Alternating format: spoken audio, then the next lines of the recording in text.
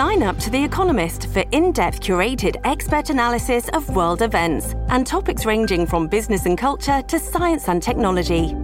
You'll get the weekly digital edition, online-only articles, curated newsletters on politics, the markets, science, culture and China, and full access to The Economist Podcast Plus. The Economist is independent journalism for independent thinking. Go to economist.com and get your first month free.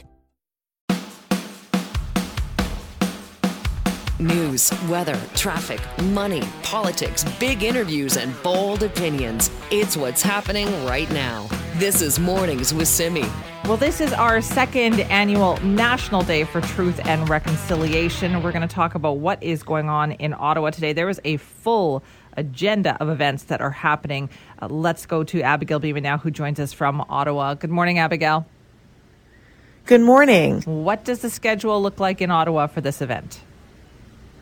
You know, I think it's similar to places right across the country where there are just a wide variety of events happening, organized by groups both large and small. The main event this morning is taking place right on Parliament Hill, and that is a youth-led national event. There are speakers, a variety of things happening, and then after that event wraps up, there will be a march from Parliament Hill to a park nearby, and that march will be led by children as well as survivors of residential schools, and people are being asked to bring shoes, Indigenous children's footwear, and we've seen that in places right across the country. And the aim is that at the end of that march, at the end of that walk, those shoes will be placed on the stage at this park where the afternoon events are kicking off, and that includes a 1-hour live broadcast with a focus on hearing stories from survivors. And as I mentioned, those are just a couple of the events taking place, but those are the main ones here where I am down on Parliament Hill, and we are expecting the Prime Minister to make an appearance this afternoon as well. Okay, and just to recap for people here too, yes, this is the second annual holiday that we are having on this day, but there was a very good reason why this was created. That's right. So second annual holiday, it was legislated last year, and this was one of the direct 94 calls to action from the final report of the Truth and Reconciliation Commission, was to have this National Day of Reflection. So a direct response to one of those 94 calls. But the date, September 30th, has been relevant for quite some time because it has been marked and carries weight for the Indigenous community as Orange Shirt Day. So expect to see lots of orange wherever you are today as well. And when we talk about a holiday, I guess worth noting, it's a federal holiday, but whether you are actually able to observe or reflect or off work or school, that really depends on what province you live in and where you work, because it's a federal holiday. It applies to federally regulated companies and workers, but of course some provinces have not chosen to sign on, and some schools or schools and workplaces in those provinces remain open today. Right. Okay. So you mentioned the Prime Minister being in Ottawa today. Now that's a little different from last year, isn't it, Abigail? Yes, and worth reminding of sort of the controversy that ensued last year, the first National Day for Truth and Reconciliation. The Prime Minister ended up taking a family holiday in Tofino, BC, heavily criticized for that move, especially because this was just a few months after the first suspected unmarked graves were found in Kamloops, BC, and the Tecumloops First Nation had invited the Prime Minister to spend the day with them, and he'd received other invitations, of course, from Indigenous groups as well. But he went to BC and then spent it on vacation in Tofino. So certainly his office did not want to have a repeat of that, and he has a number of events. I mentioned he's going to be in Ottawa this afternoon, but he started his day in the Niagara region in Ontario at a sunrise ceremony, and he'll be making some comments there later this morning. Okay, and how many people are expected? Is there a large crowd being expected? That is a great question. We have heard estimates in the thousands, especially I noted that in terms of the shoes that will be dropped off on the stage. They were talking about expecting thousands, but time will tell at this point. It's still early, so we're going to have to wait and see. All right, but very different tone, it sounds like, which is good for the second annual Truth and Reconciliation Day. Abigail, thank you so much for your time.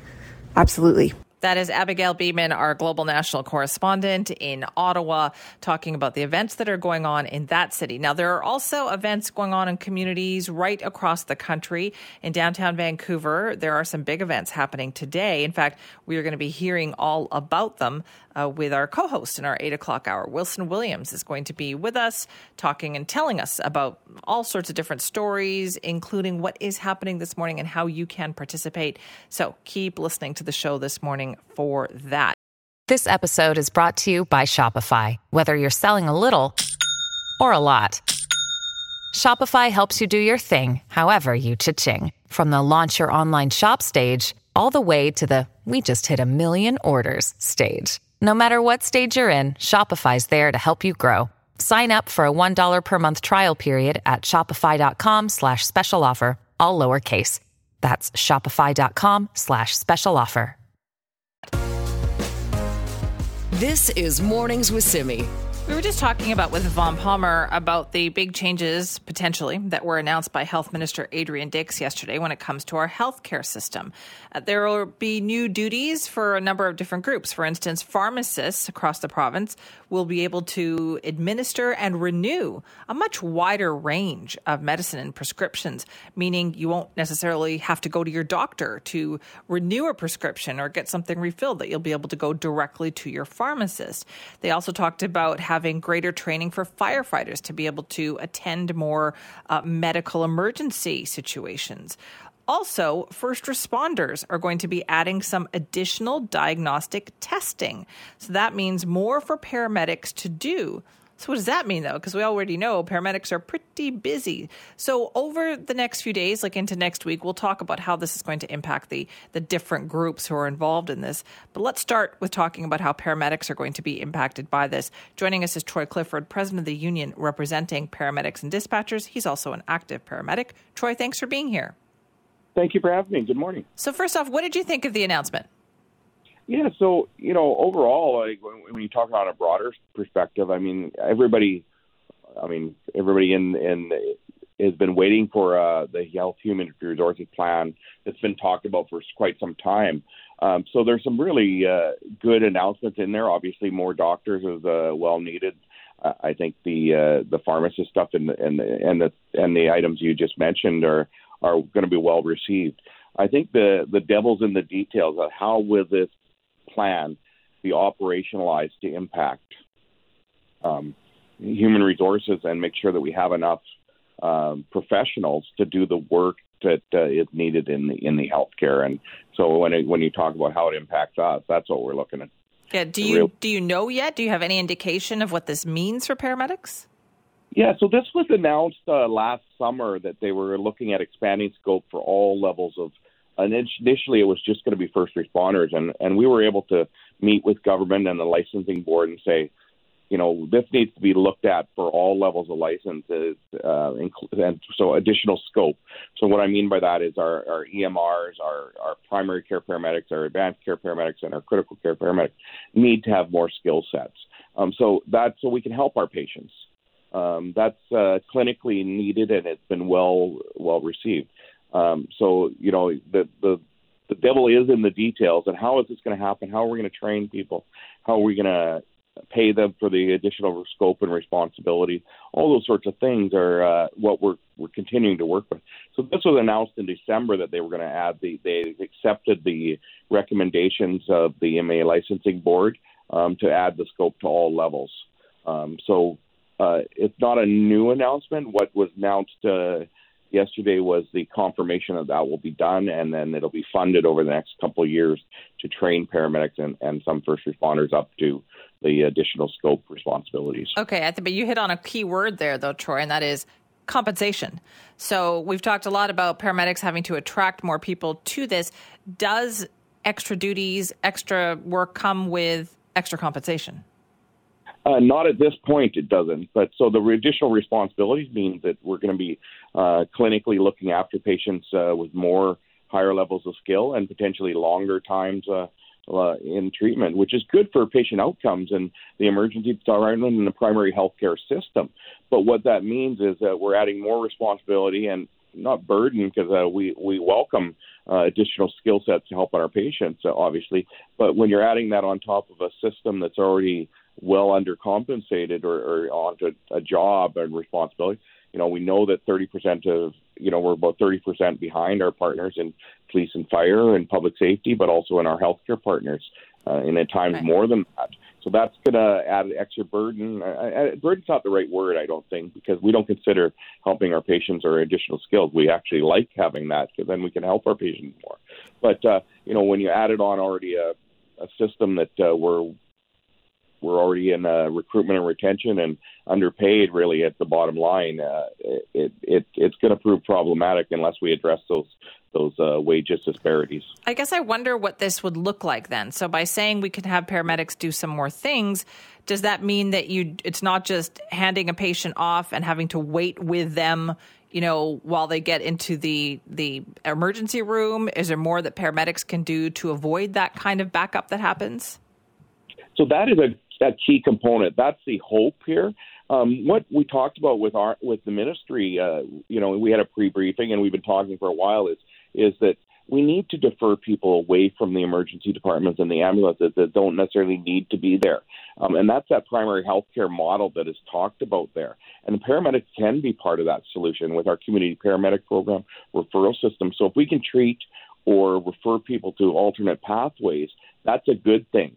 So what they've said to us is we want to work with you, and they also said it to the doctors, the nurses, all the professionals that were included in the pharmacists and that. So the primary healthcare model and delivery system does work. It works in other jurisdictions, and that's been the vision.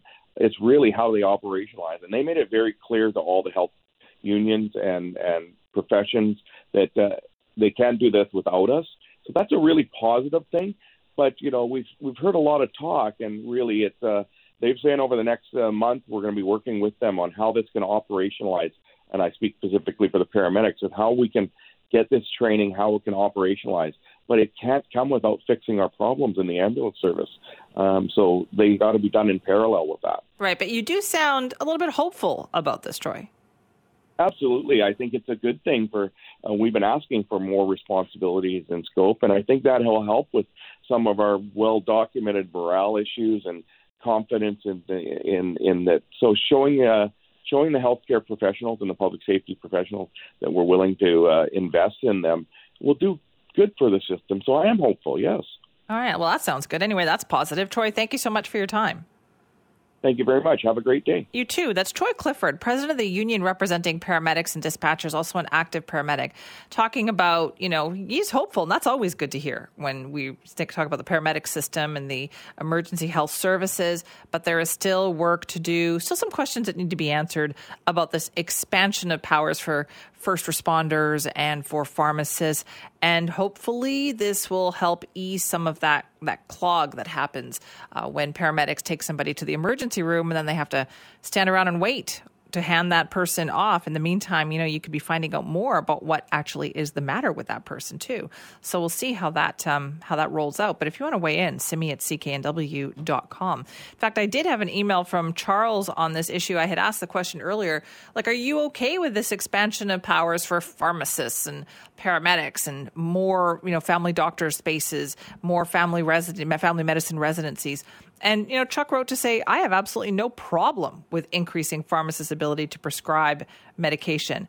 He said, I feel that we should have even more autonomy towards our own health care. All right. So there you go. You don't mind talking to your pharmacist rather than your family doctor for even getting a prescription, let alone renewing a prescription. Let me know. simi@cknw.com. This is Mornings with Simi.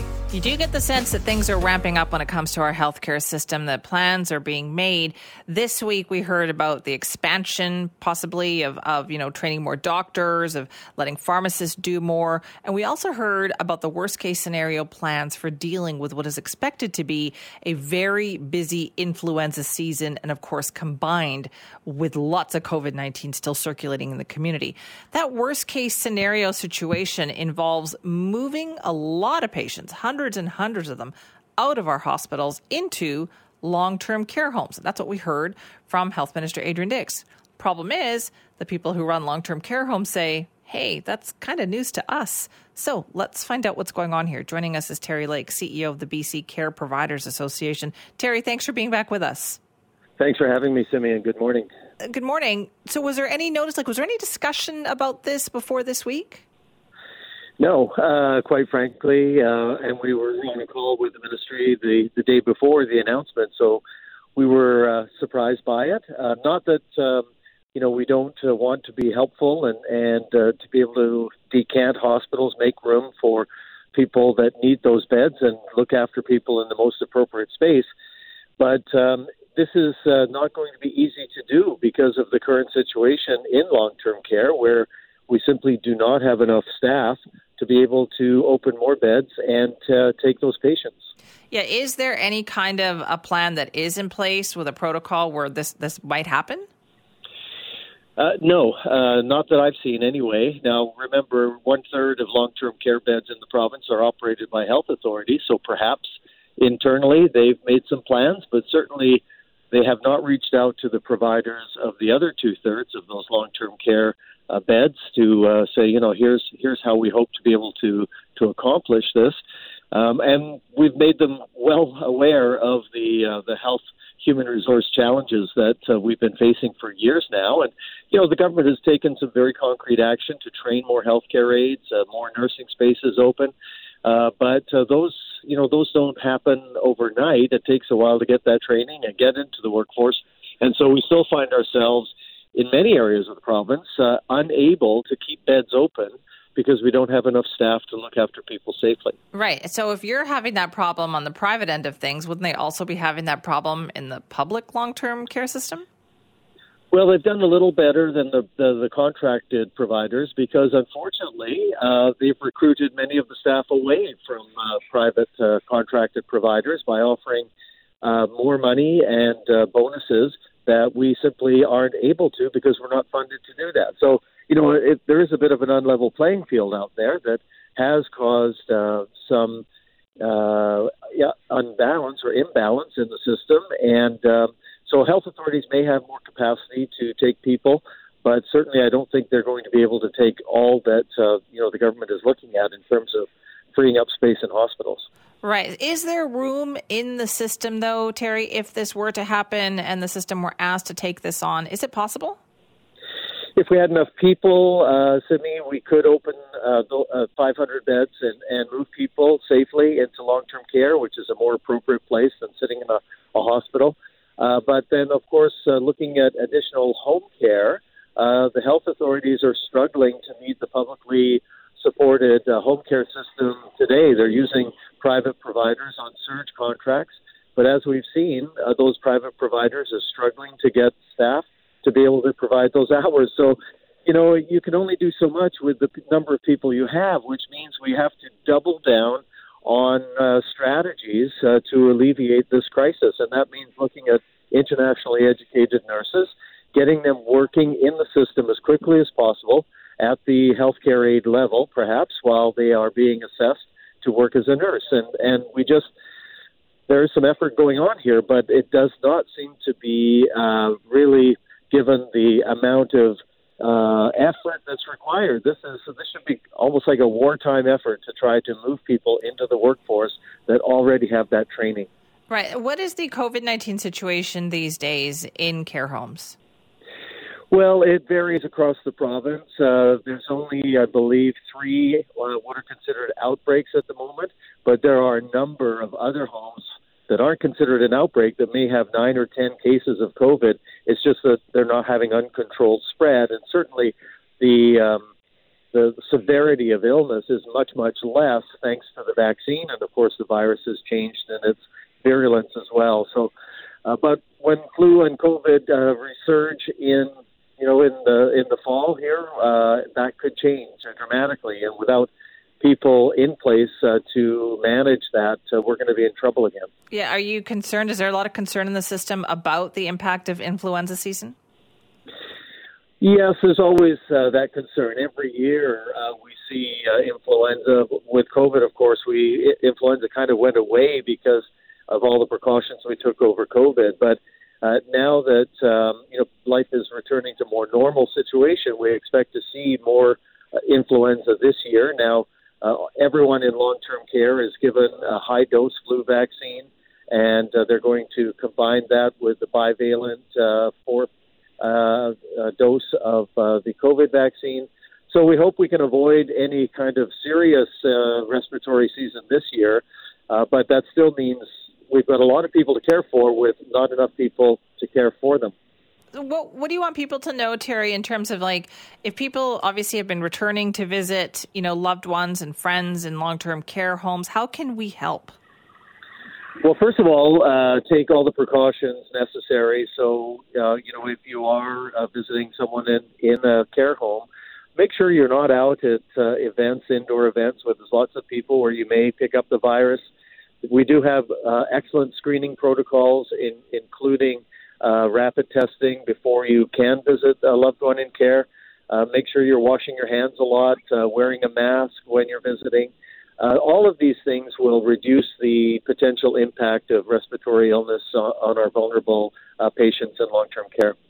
Thank you so much for joining us to talk about that this morning. Thanks for having me, Simi. Appreciate that. Terry Lake is the CEO of the BC Care Providers Association. They admit they're a little concerned after they heard this week that the worst-case scenario plans for dealing with COVID-19 and influenza this upcoming season is to move patients out of hospitals to long-term care, as many as 1,800 patients who would be better served than in long-term care. Problem is, the contracted side of the long-term care industry didn't even know anything about this. Where are they going to find the capacity to move 1,800 patients out of hospital in a worst-case scenario situation? That is the question. Now, if you've been going to visit a loved one, I would like to hear from you. I did this. I've been visiting a relative in long-term care. And yeah, there are still definitely some screening procedures in place. And if you want to talk to me about what you've seen out there, let me know. simi@cknw.com. This is Mornings with Simi. Well, this is a very unique day. We want to make sure that we, signify what the importance is of Truth and Reconciliation Day. So we thought, how better to do that than by having a co-host joining me on the show for a whole hour. So we are going to be doing that because we have with us Wilson Williams, who is here today. Wilson, thank you so much for being here today. Oh, we're going to join Wilson in just a second, though, because we got to make sure his mic is working before he can talk to us about why he's actually here, because we want to hear his stories. Hi, Wilson. Can you hear me now? Good morning. Oh, there How you doing, are. Simi? I'm good. Hot squile. Thanks so much for doing this morning. Oh, thank you for having me and providing this space. And it's not only an honor. It's and being able to provide the space to share some words and share a story and just meet some great people. Well, I am here to listen. So this morning it is Mornings with Simi and Wilson for the next hour of the show. But first off, tell us about yourself. You are a counselor with the Squamish Nation. Yeah, I'll first start off and just open us up in a good way and just a greeting to all the listeners out there. Hot squal tanoya, Yoan hatan squalwin, chin kun min tomi up, swelchten queen kushamin, skohop misho chomeoch, yaquapsum o chomeoch. Yuan Hath. Just to reiterate, I just introduced myself, but also welcome the beautiful day that we have upon us today, and acknowledged my ancestral name, which is Swelchten. My English name is Wilson, but I also connected myself to the land and where I come from, and my name comes from Yaquapsum, which is up in the Squamish Valley. Honored to carry this name, and also acknowledged I grew up in Oslohan Village in North Vancouver, part of the Squamish Nation, and just honored to be here on a place name our ancestors reference as Kumkumalay, which is the place of great maple trees here in Vancouver. So yeah, it's an honor. That was so beautiful. Can I ask you, was the language part of your life growing up? Did you learn that later, or was it always a part of your life? Yeah, it's not just the language. I think the culture, the traditions weren't where they are then and to where we are today. It's been a journey, growing up with various barriers in regards to both my parents being survivors of residential school, it wasn't a thing where it'd come home and you'd hear the language or hear drum beating to welcome the day with ceremony or a song. So it came sort of later, I would say after I graduated high school for myself. And it's been a journey since then. It's been quite a beautiful journey to connect myself to my true identity of where I come from. Can you talk a little bit about your parents? You said they're both survivors of residential schools. Were they able to talk about that, Wilson? Like, were they able to talk about that with you? No. It's been a challenge.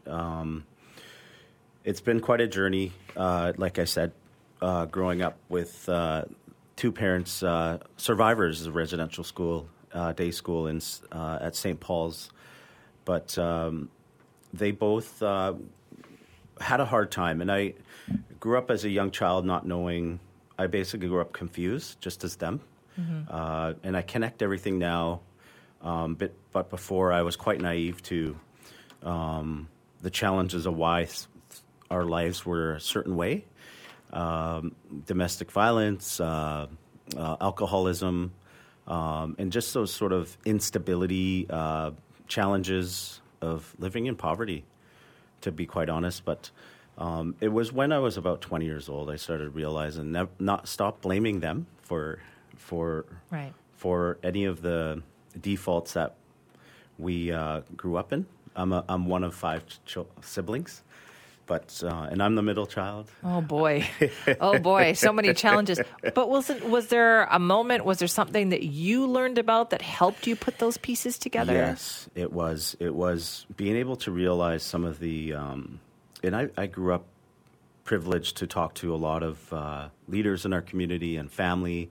Some that were direct and quite honest with me. My grandfather, before he passed away, shared a lot with me that I didn't recall or remember until I was a bit older, and I think it just came through and transpired through teachings that I had inside me, and you know, it was those kind of things where I realized, put that behind me and really try to support my parents and learn more about it and their experience, not directly through them because it was tough to talk. They didn't talk about it. Yeah.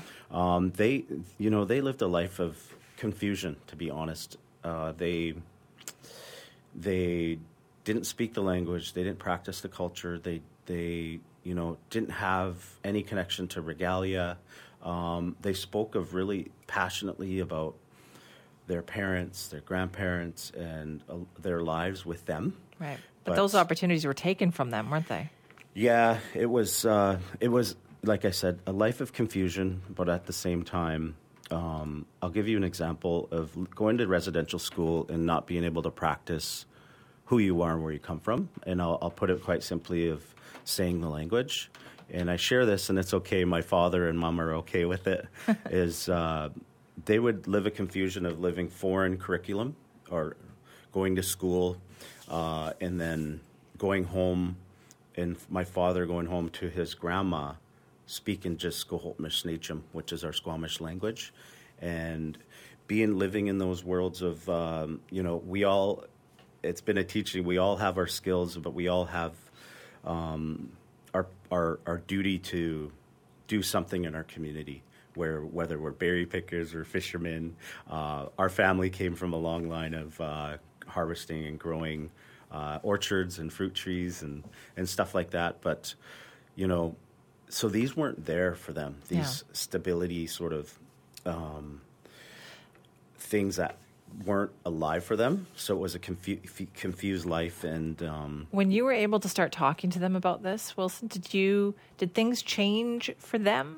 Was that able to help them, that there was that recognition, like even from their children at that point? Yeah, it did. I think it's a bit of a catch-22 because I was very mindful of triggering any trauma from the residential school. It was only when we filled out the day school application, class action, day school, that I actually had to sit down with them. And it was me, out of my siblings, to do so. When I was middle child, right? Yeah. And I was the one to talk to them, and it was very challenging. So I took my time. I think it took 2 years to really to go through the whole process. Just to ask them the experience, and I'm sure they didn't share everything with me. Yeah. But I'm very grateful that they did. It was not only hard for them; it was quite emotional for me. I'm very grateful to be able to carry an ancestral name that comes along with learning the history of our villages and our people and our cultural ceremonial practices and what we say our Semco, our medicine, that finding ways of grounding yourself. So I'm very grateful for that, because during hard times of challenges or stress, that I'll just go up to the find a cold lake or river and jump in and have a bath and to cleanse myself, to Amazing. come back. And I learned that by preparing for my ancestral name ceremony. I want to hear all about this. I know you've got stories to tell us, and we're going to be doing that because you're going to be with us for the rest of the show this morning. But there's events, and before we take a break, Wilson, what do you hope, like people today who are listening to you, your stories, to other stories, like what do you hope that people will get out of having a day like today? Yeah, I'm hoping that they connect with something in their community, something that connects them to either I'll be going back to North Van to the Pilgrimage March right after this to have a formal send-off and speak to them, because it's Skohotmish Village and they're starting there. And I'm hoping they just retain, some kind of connection to Indigenous ways of life, or the connection to some of the history and the truths that are coming out, but connect with people and build that relationship. I think that's what it's all about. Connecting with people. I've had the privilege to maybe 10 or 12 friends and people I don't even know reach out to me and say, how can I participate, or I'm interested in going into an event or ceremony to honor the residential school students. Well, Wilson's going to help us out with that. And I have a feeling we are starting our own tradition right here, Wilson, because I'm already thinking I want you back next year for this too. So Wilson is going to stay with us. We are talking about our Day of Truth and Reconciliation here on Mornings with Simi. This is Mornings with Simi. This is our National Day of Truth and Reconciliation. It's an important day. It's a significant day, and we want to make sure that people honor that. And you have all the tools to be able to do that, the stories, the memories that go with that. My co-host this hour is Wilson Williams from the Squamish First Nation. And Wilson, we were having a great chat there during the break, and you were talking about your daughter, who is, you were saying, getting more and more involved. Yeah, this past summer, we traveled up to Kamloops for work, and of course, with summer break and the family together, I was able to take my family up with me. And just as we arrived over that hill there by Kamloops, my middle daughter, Trilene, shared that if we can go visit the Kamloops residential school site. And I was quite taken by this, and I looked over to my wife and gave the look of should we kind of thing, and we both nodded our heads and said, yeah, of course we can. And of course from there we wanted to make sure we are being sensitive to, because we have a 7-year-old daughter, Pearl, that was there as well, and Trilene is 12, so we wanted to make sure, we wanted to share a bit of story. Of course that leads into a bit of the sensitivities around the 215 unmarked graves that were found. So we wanted to sort of share that story, but not too much. But we ended up visiting that. But I really wanted to just highlight that the voice, my daughter, was the courage she had to use her voice and ask. And it resonates so much with me and my wife, because it's something our parents, my wife's parents are also survivors, but they weren't able to use their voice because they didn't think it mattered. And I'm thinking about all the parents today too who wonder, like, how much do you share with the kids? And you're even though you've got such deep family history in this, you struggle with the same thing. Yeah, and I think it's a thing that all nations throughout, not just BC, and it's all throughout Canada, how we need to really safeguard our children and what we share. Yeah. But at the same time, I think it's up to us as families to really find that niche with and protect our children at school, but at the same time, be with them and on that journey of learning and that education, but love them. Yeah. Well, this is why we have Wilson here, right, to teach us all of this morning. And you have a guest. You're going to introduce us to a friend of yours. Who do we have with us? My dear cousin and friend and colleague, Chief Jen Thomas, is joining us this morning. Welcome, Jen. Yes, good morning, and thank you for having me. It's an honor. I thank you for answering the call, and just wanted to send you love, strength, and prayers at this time. I know how hard you work, and we cross paths every other day now, but just I know that our communities are going through such a hard time, sending off some loved ones, one matriarch today, but at the same time, we're preparing ourselves for providing that Asemco and medicine for loved ones we're preparing to send off are just coming together as family. So just really wanted to hold you up, Jen. Thank you for that. Jen, thank you for being with us. Can you give us an idea of what the Tsleil-Waututh community is doing today? We are doing our pilgrimage walk, but this year we are walking back from the St. Paul's Residential School to our community. Last year, we walked from our community to the school, and basically we're retracing the steps of, for instance, my father, Stan Thomas, who would have to walk from our community to the school on a weekly basis, or, he would even have his older brother, you take your younger brother to school. So, my dad's older brothers would have to walk him to school, get him, bring him back home. And this walk started in my cousin Gabe, late Leonard George's son. He had the idea of retracing his dad's steps along this path. So that's what we're doing. Can any of us join? Yes. And so where would we get more information about that? It is on the Tsleil-Waututh Nation website on the front page. We are leaving the site of St. Paul's at 10 a.m. and along 3rd Street all the way here. Awesome. Thanks, Jen, for sharing that. I'll be joining you as well in doing a formal send-off from Osselhound Village. The direct location is the St. Paul's Residential School Monument found at the St. Thomas Aquinas site. Am I correct? Yes.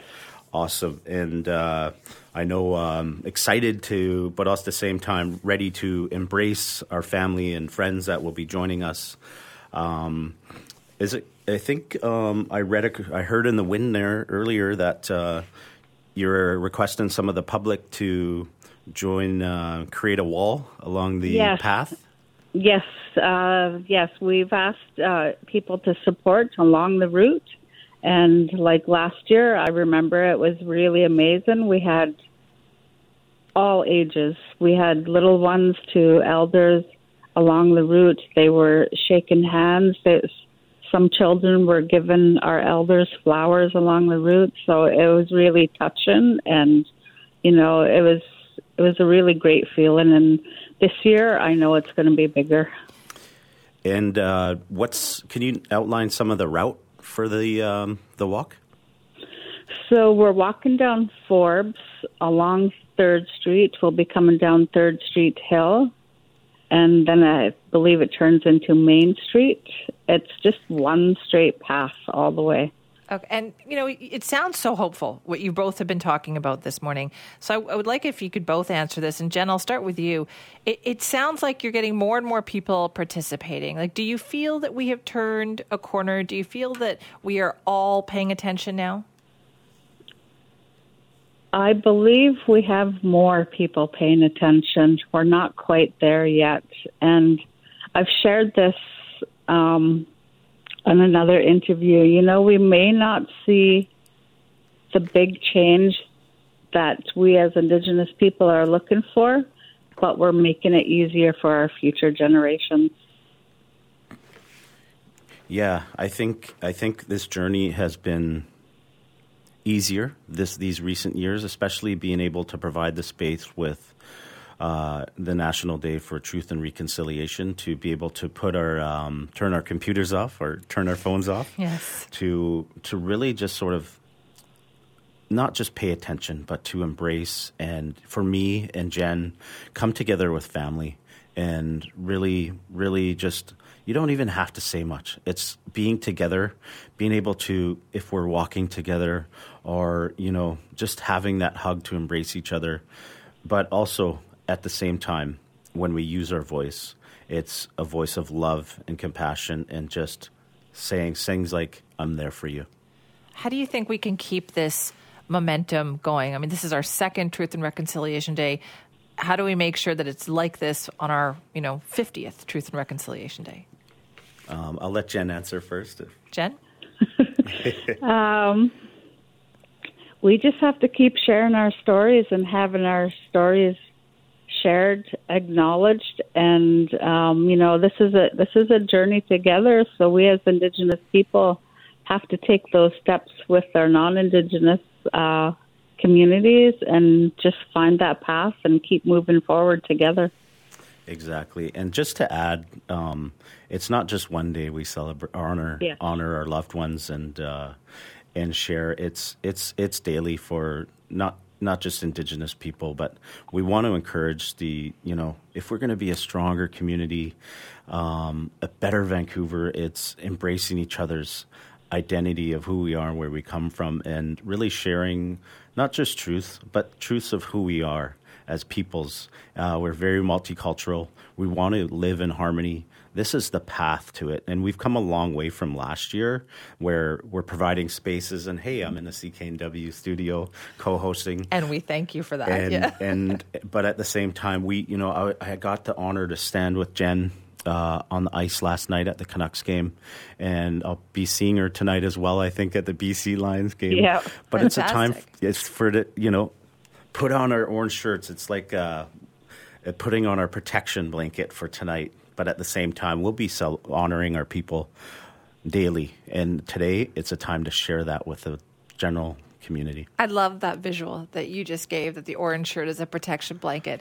Jen, before we let you go, you talked about inviting the public to create that wall of protection. Where do we need to go? People go, I would like to do this. Just can you remind us, where do we need to go to do that? There's a big spot along the Brooksbank and Main Street in front of the old Park and Tilford Theatre there. Yeah. A lot of people stand there. Last year, we just seen it along the whole route. So anywhere along 3rd Street, Main Street. I look forward to seeing this. I'm really looking forward to this. Jen, thank you so much for being with us this morning. Yes, thank you for having me. Thank you, Jen. Yep. That is Jen Thomas, who's the First Nation chief of the Tsleil-Waututh First Nation. What a great event that is going to be, Wilson. Just seeing that, it must get emotional. I'm getting your goosebumps, I'm right? getting the goosebumps here. It just resonates so well because I really understand the wholesomeness of why the Pilgrimage March has started, and it resonates because it's the pathways our parents, our grandparents took to go to the school. I just visualize my parents walking up and walking home.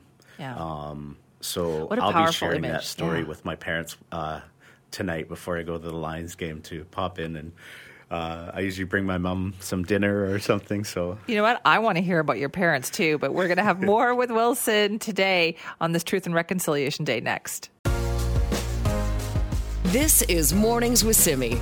On this Truth and Reconciliation Day, my co-host this hour is Wilson Williams from the Squamish First Nation. And you mentioned your parents there just before we took a break. How are they? Oh, they're doing okay. They're doing well. I'm hoping they're listening right now. I've been trying to send that. Geez, I would hope so, Wilson. Contemporary smoke signal out to my parents to tune in. I did that yesterday for the Canucks game. But even regardless, if they missed it, I'll be going and sharing that story with them. It's the conversation piece that I'll be having tea and toast with my mom to share with, and really connects me. It's an old ways of come on in, don't be a stranger. Let's have some tea and toast. stay a while. I would like to come over and have some tea and toast. It's my very favorite thing. What do they think, though, about all of this? What do they think of people showing up, of non-Indigenous people showing up, of seeing orange shirts everywhere, of seeing this recognition? Yeah, they light up. They light up that because there's hope for tomorrow. And I share the story of my daughter using their voice, and it's their granddaughter that's lighten their day up, and my mother, who loves pictures. And when I talked earlier about them not being practiced in their history or knowing their culture and stuff like that, it doesn't mean they didn't acquire it and naturally came out as they lived. And my father was the one who taught me how to fish and connected me to the rivers and took me to the river at 4 a.m. and I was like 8 years old. Didn't appreciate it then, though, did you? I was cold. And my mother, she's a beautiful artist. She does beautiful beadwork. And she's unable to do it now due to side effects of a stroke recently or a few years ago. But it's things like this where, they found that their calling and their way in life. Wilson, in case they're not listening, please send them our blessings from CKNW and tell them thank you so much for their story. And so before we go, we have a couple minutes left. I want to thank you because this has been so amazing for me this morning to hear, like this from you. And you've been so much fun. What do you want people to take out of today? This is your time. Yeah, I think, not only just connecting yourself with events across the country today, I wanted to share, and, I started the day with traditional welcome and acknowledging and saying our Scoholt Mission HM and place names. I wanted to share that because, when I speak the language, and I have the fortune of my wife who's a language teacher and she's on a great journey, but really grounds myself when I'm able to open up and identify who I am and where I come from in the language, and it connects me to the land personally and our ancestors that only spoke that language of the land in our villages and to our people. So I really wanted to encourage and have that openness, because I do with other languages today as well. It connects me to them, and you find that interpersonal connection. And if you learn a place name or just showing that winaux, that respect and that mutual respect, there's that connectivity that's hard to share in words. What was that word again? Winaux. Winaux. It's a word we use in our language that's respect. Respect for one another and showing that respect. So I just encourage if it's not, and I hate butchering any languages, but it's all in your heart to really try. And I'm still on that journey. But I just wanted to share that connection with what it means with the language. Well, for all of us then, winaux, Whistler Wilson, thank you for sharing that with us today. And please come back next year. Oh, I sure will. And you can check out what is happening for Truth and Reconciliation Day in your community, checking out those events. So important on a day like this. We thank Wilson Williams for being our co-host this hour on the show. This is Mornings with Simi.